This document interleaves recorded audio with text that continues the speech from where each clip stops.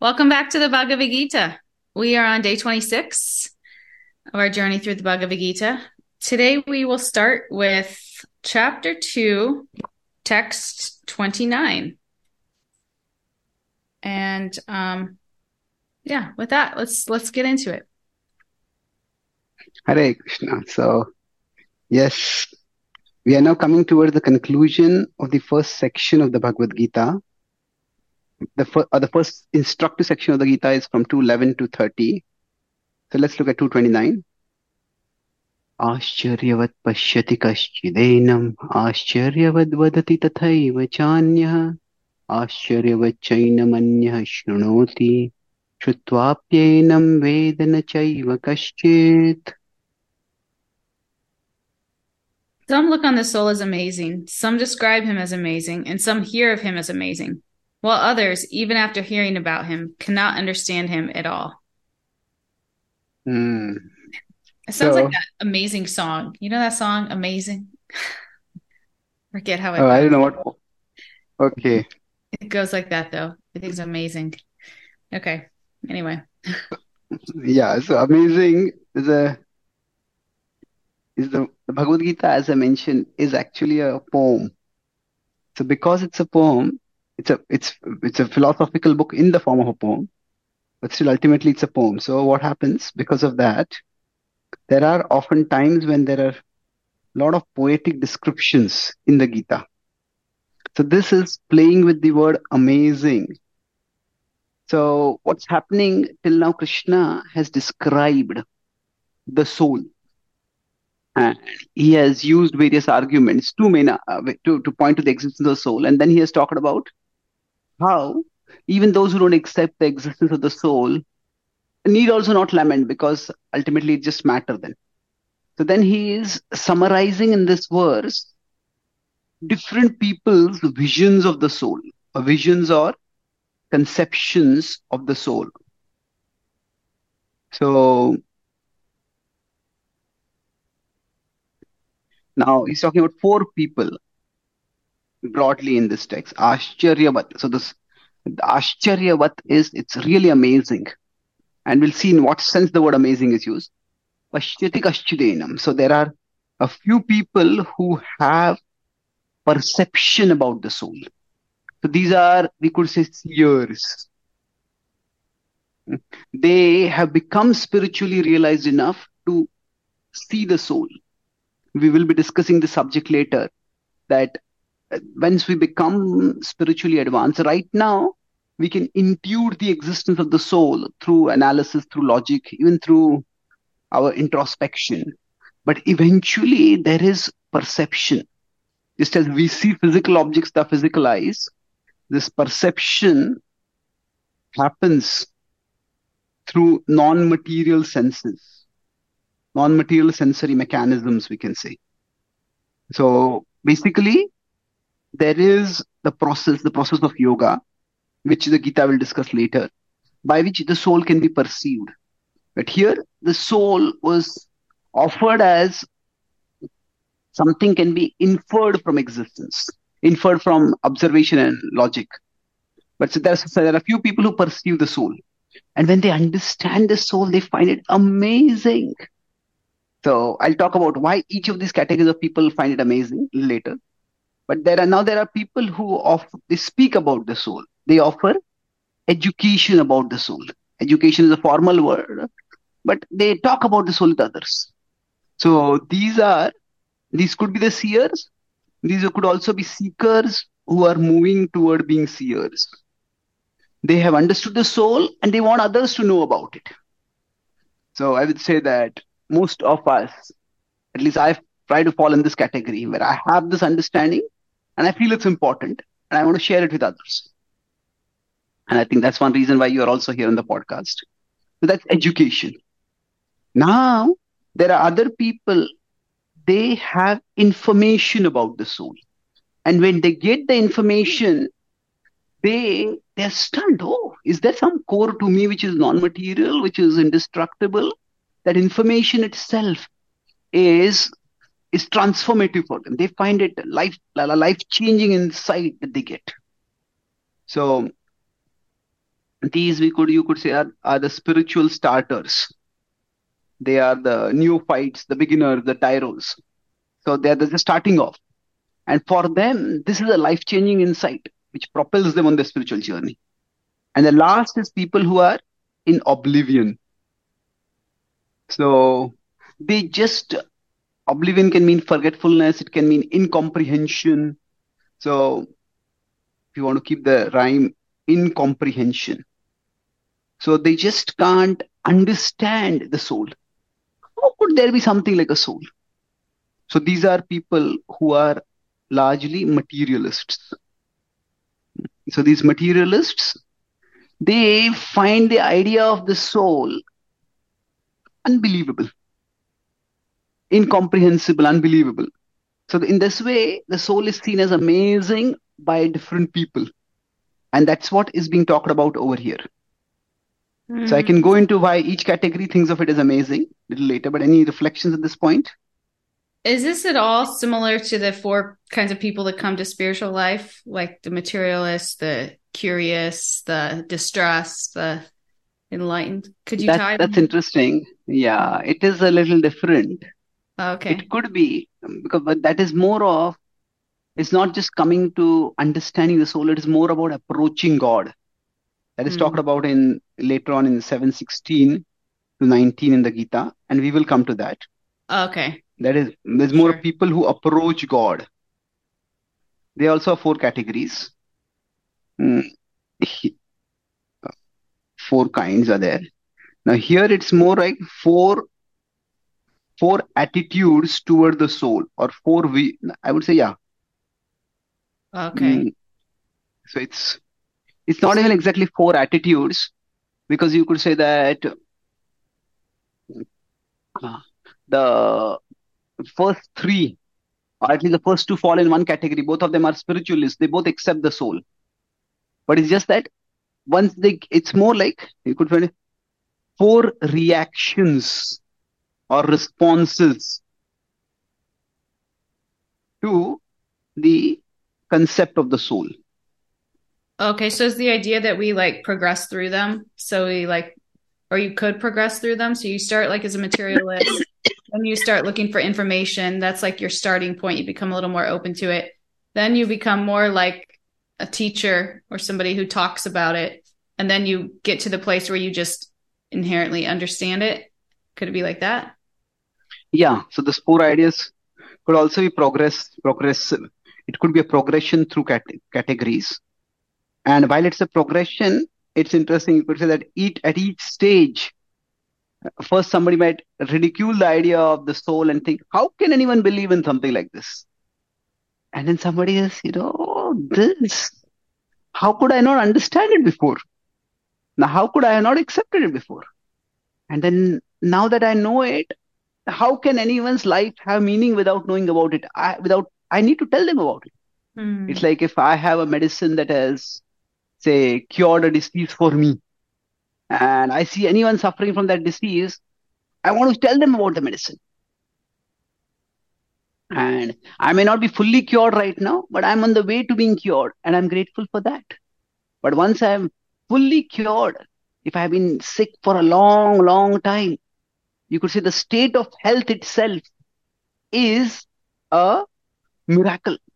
Complete fitness. If I have had constant back pain, and the back pain, even if it decreases from say 100 to 70%, that's a great thing. But from 100 to 0, it becomes, that's a miracle. So we could say mm, health recovery, we could also use it like that. So say suppose everybody mm, is blind in the kingdom of blind. So nobody has ever seen anything because everybody there is blind. Then if somebody says, with these eyes you can see, and there's a beautiful world out there to be explored through the eyes. What are you talking about? There's no such thing. So that would be the first category. They consider the soul, the materialists consider the soul to be amazing in the sense that it's an amazingly unbelievable idea. How Hmm. could anyone believe it? But somebody just the gets the uh, gets the idea or gets the principle of seeing. Oh, we don't just have to just probe and grope around with our senses and us with our hands and with our smell, try to figure out. We have eyes and we can see. So although they have not seen it, it's a person gets the principle of seeing. They get a hope that I can be cured. That hope, principle of seeing, and you could say principle and principle of and hope of seeing. Hmm? So that itself is amazing. There is a whole new universe to be explored. Wow, that's amazing. I want to know more about it. So that's one level. Then somebody says get some sight. So that's when I recovered something. I can see something, and this is great. I want to tell everyone you can recover their sight. So this is where somebody becomes an educator. Hmm? What religious terminology might hmm, call as a preacher. That word has a negative connotation. Preacher, teacher. But the point is, one really wants to share with others and then get full sight. So when I'm using the word some sight here, at least one has got the conviction. One may not have got the perfect perception, but it's conviction. It's like you get the conviction that this treatment is working as compared to what I used to see earlier. I'm able to see so much more now. So it's not that there's no restoration of the sight, but still this is the place where one is seer, and that is where there's complete restoration of the sight. And then one just what a beautiful world there is to see. There is so much more to see. Hmm? Yeah, you think we'll ever get up there this lifetime, Prabhu? Well, What are the I mean, chances? I'll be happy. I'll be happy if I get there anytime, because just that journey itself makes life worthwhile.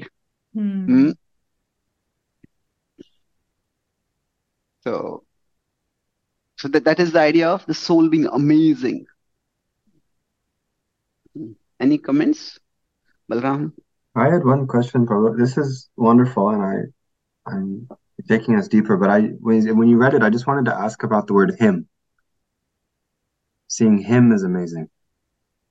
Why is this word used? Well, I think in the past, the he or him was gender inclusive. It meant to it referred to both male and females. But why Just not like it? man proposes, God disposes. So there, the word man, it doesn't refer only to man. It refers to it's just a articulate way of saying humanity. It is man and woman propose, God disposes. It doesn't have that punch to it. So the beauty, elegance, the brevity to it.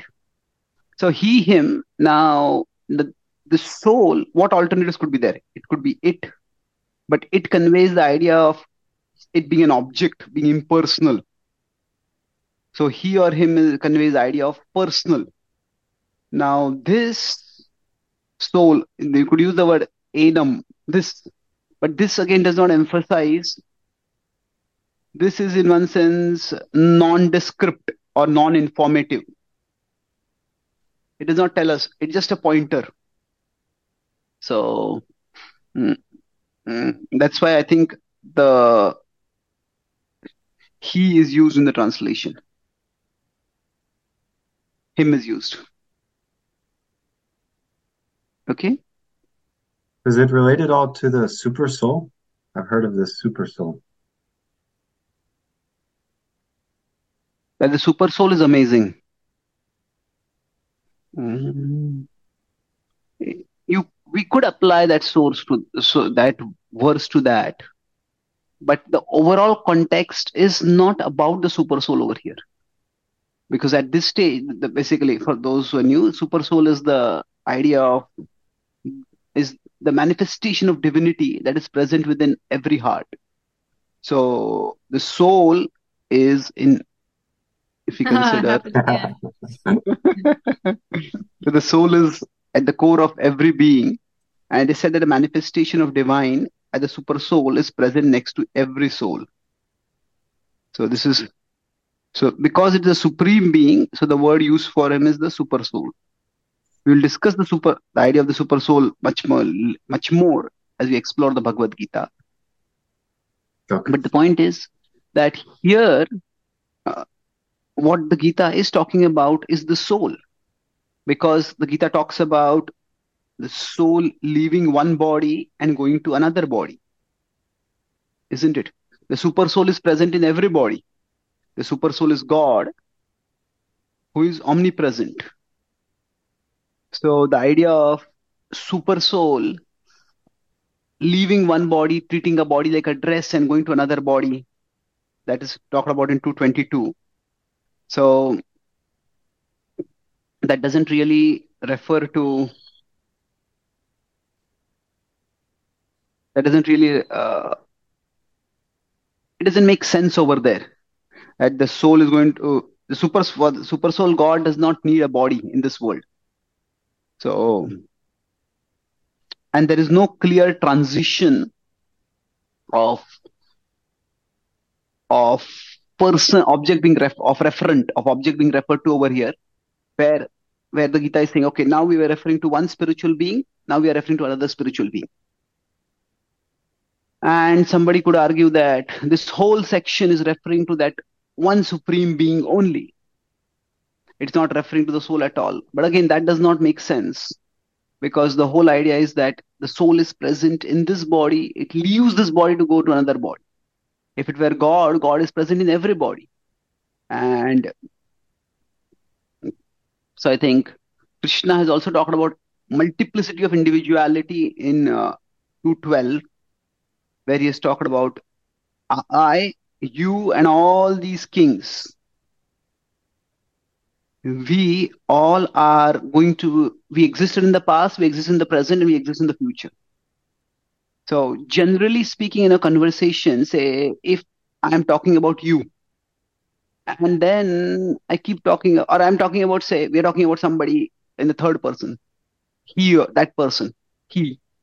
And while talking that, if I'm going to change my subject to some other person, I would mention that.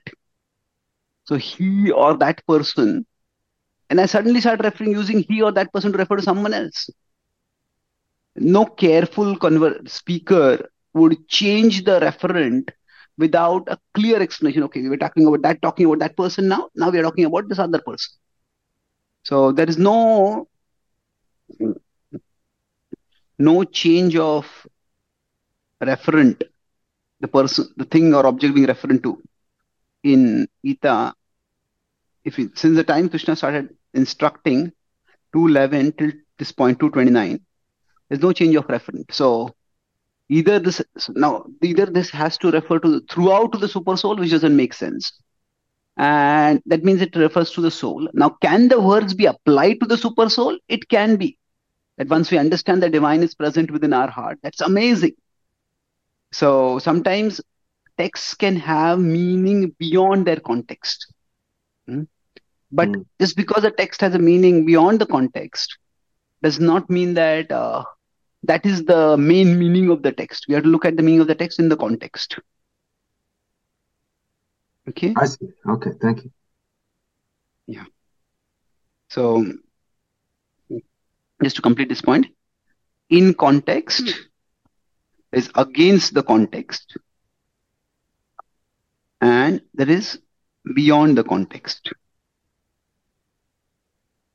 So now, sometimes checking for some meanings beyond the context is fine. So in the context is okay. This is I would say the most important. Beyond the context is also okay. Against the context, that is where it becomes a big problem. So there are quotes from, say, Shakespeare or Jane Austen or famous authors like that, which have become a part of the common usage in contemporary English society, English speaking society. Now, those quotes may have been made in a particular context. The most people who may use that quote may not even know in what context it is being used. Mhm. Say, all the world is a stage. That's a famous quote by Shakespeare. Now, we can use it. Yeah, the world is like a stage. It's to some extent, it's like Maya. But now that's not what exactly Shakespeare was saying. Can it be applied that way? Yes, it can be. So that's using the quote beyond the context. Mm. But just using beyond the context. So if you use it beyond the context, it can refer to the super soul.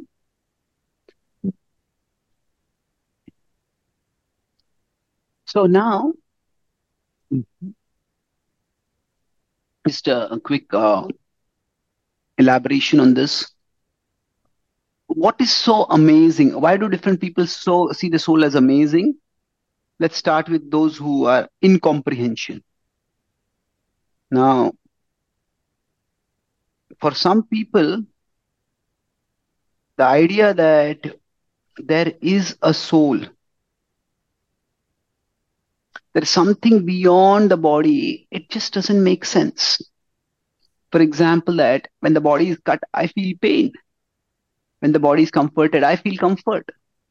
So we could say body's sensations are my sensations. So how could I ever be anything beyond the body? That's of course. So it's beyond. It's in the soul is invisible. No microscope can find it. So why would anyone believe in something which is invisible? Why would somebody believe in something which runs contrary to our experience? So that might be a reason why somebody might consider it incomprehensible. But the point is, They're like over yeah, identified on the bodily platform, huh? They're like so identified on the bodily platform that they can't even conceive something outside of that realm. well, could be. But I mean, I'm just going from a logical perspective also over here. I'm just saying that that's the reason why somebody might be skeptical about the idea of the soul. Right? Okay, my experience is limited to my body. But then we say, is it really limited to the body? Say, for example, even if we consider dreams, now our body may be comfortably lying on bed, but we are experiencing something different. Maybe we are experiencing ourselves being chased by a tiger, or maybe we are enjoying a picnic or a trek or a party or whatever. Now, that may have some effects on the body eventually. If we're chased by a tiger, we might wake up panting and sweating. But actually speaking, our body was never in danger. So dreams indicate that you could say that our experiences, hmm, they go beyond the body's experiences. Hmm. Our experiences are the bigger superset, and the body's experiences are superset, are a subset. So now, of course, for many people, if they don't really think or explore, then they may not have many experiences beyond the body. But so while why it is incomprehensible is understandable for some people, but that doesn't necessarily mean that the idea is entirely incomprehensible. And then for somebody who understands it, why is it so amazing? Uh, for those who comprehend it, those who get that information, because it brings fresh meaning and purpose to life. Most of us, we live our life to gain material things in this world. And yes, those material things are important. But if there is a part of us that is going to survive beyond death, then we need to be preparing for that also. If I'm living in a house, I may spend my entire energy decorating that house. But if I know this is not the house I'm going to stay after for 1 year, then I'll think, okay, what am I going to do? What savings do I have? What resources do I have? What house will I be going to, and how can I prepare to have a good house? So this is like understanding the present house is temporary. It changes our whole perspective and purpose of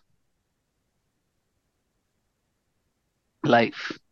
And same way, when those who are trying to give the education, they start seeing that, oh, there is so much higher meaning that comes to life. There's so much fulfillment that is available once one understands life's spiritual side, and one starts, so much fulfillment is there. Why should anyone be deprived of this? How was I missing it? Uh, uh, how did I live missing it for so long? So let me get it, and let me get it as quickly as possible. Let me share it with others as much as possible. That's how they feel it's amazing. And then there is perception. That's the level one actually sees that, there is a giant, you could say, the idea that there is a giant creature, maybe like the whale, and then there is a tiny microbe. So both of these are animated by a soul of the similar qualities. So we really start thinking that the soul must be extraordinary. It's like we have the same engine which is running a tiny child's toy car, and we have the same engine that is running a jumbo jet plane. Hey, what kind of engine is this? So that's how the same engine or similar engine, if it's running the mm, two very diverse devices, so then we'll see what kind of engine is this. Is amazing. So that's how the soul is seen as amazing by those who perceive it. Hmm?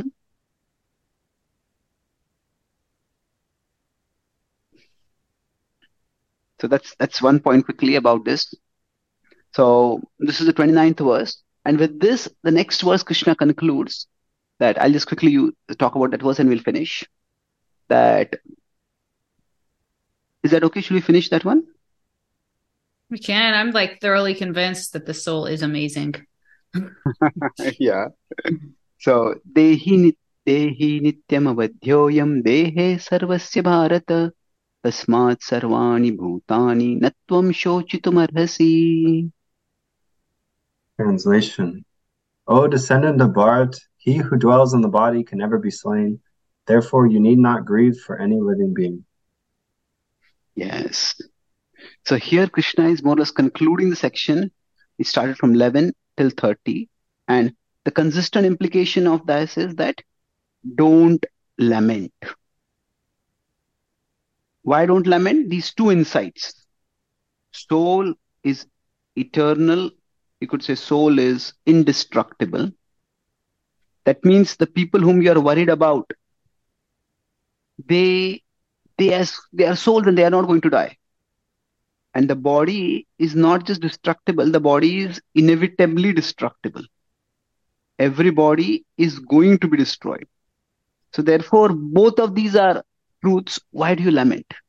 Now, this theme of don't lament, it came in the 11th text. It came in the 13th text. Then 13th text was an indirect reference, namuhyati. But then specifically, this has come again and again. If you look at the verses, it came, that's the exact word. Now, another word variant is, that's in 28th verse. But 27th is na shochitum. 26th is again nainam shochitum. 25th is na anushochitum. So 25, 26, 27, 30 use the same word. So this is sometimes when the same word is used again, 28, the same theme is used, but a slightly different word. So the idea is that this is something which is a core message. Soul is indestructible. Do not lament. So with this, Krishna concludes this section of the Bhagavad Gita. So I'll quickly summarize. So we discussed three main points. First is that about the amazing soul, how different people perceive the soul as amazing in different ways. Then, so there are four categories of people. Those are seers who perceive the soul. Those who get the perception of the soul. Those who educate others about the soul. They are seers. They're seekers on the way to being seers. Then there are those who learn about the soul, and those are the starters, spiritual. And those who can't understand, can't get it, these are the materialists. And then we talked about, does the amazing soul refer to the super soul? In that connection, we discussed understanding the text in the context. Text, it can be with respect to the context, in context, beyond context, and against the context. So in and beyond are okay at times. And the last point was that this is a conclusion, don't lament. It's a conclusion that consistently came in this section of the Bhagavad Gita, and is emphasized in the last text. So 11, 13, 25, 26, 27, 28, and 30. Thank you very much. Thank you. Hare Krishna.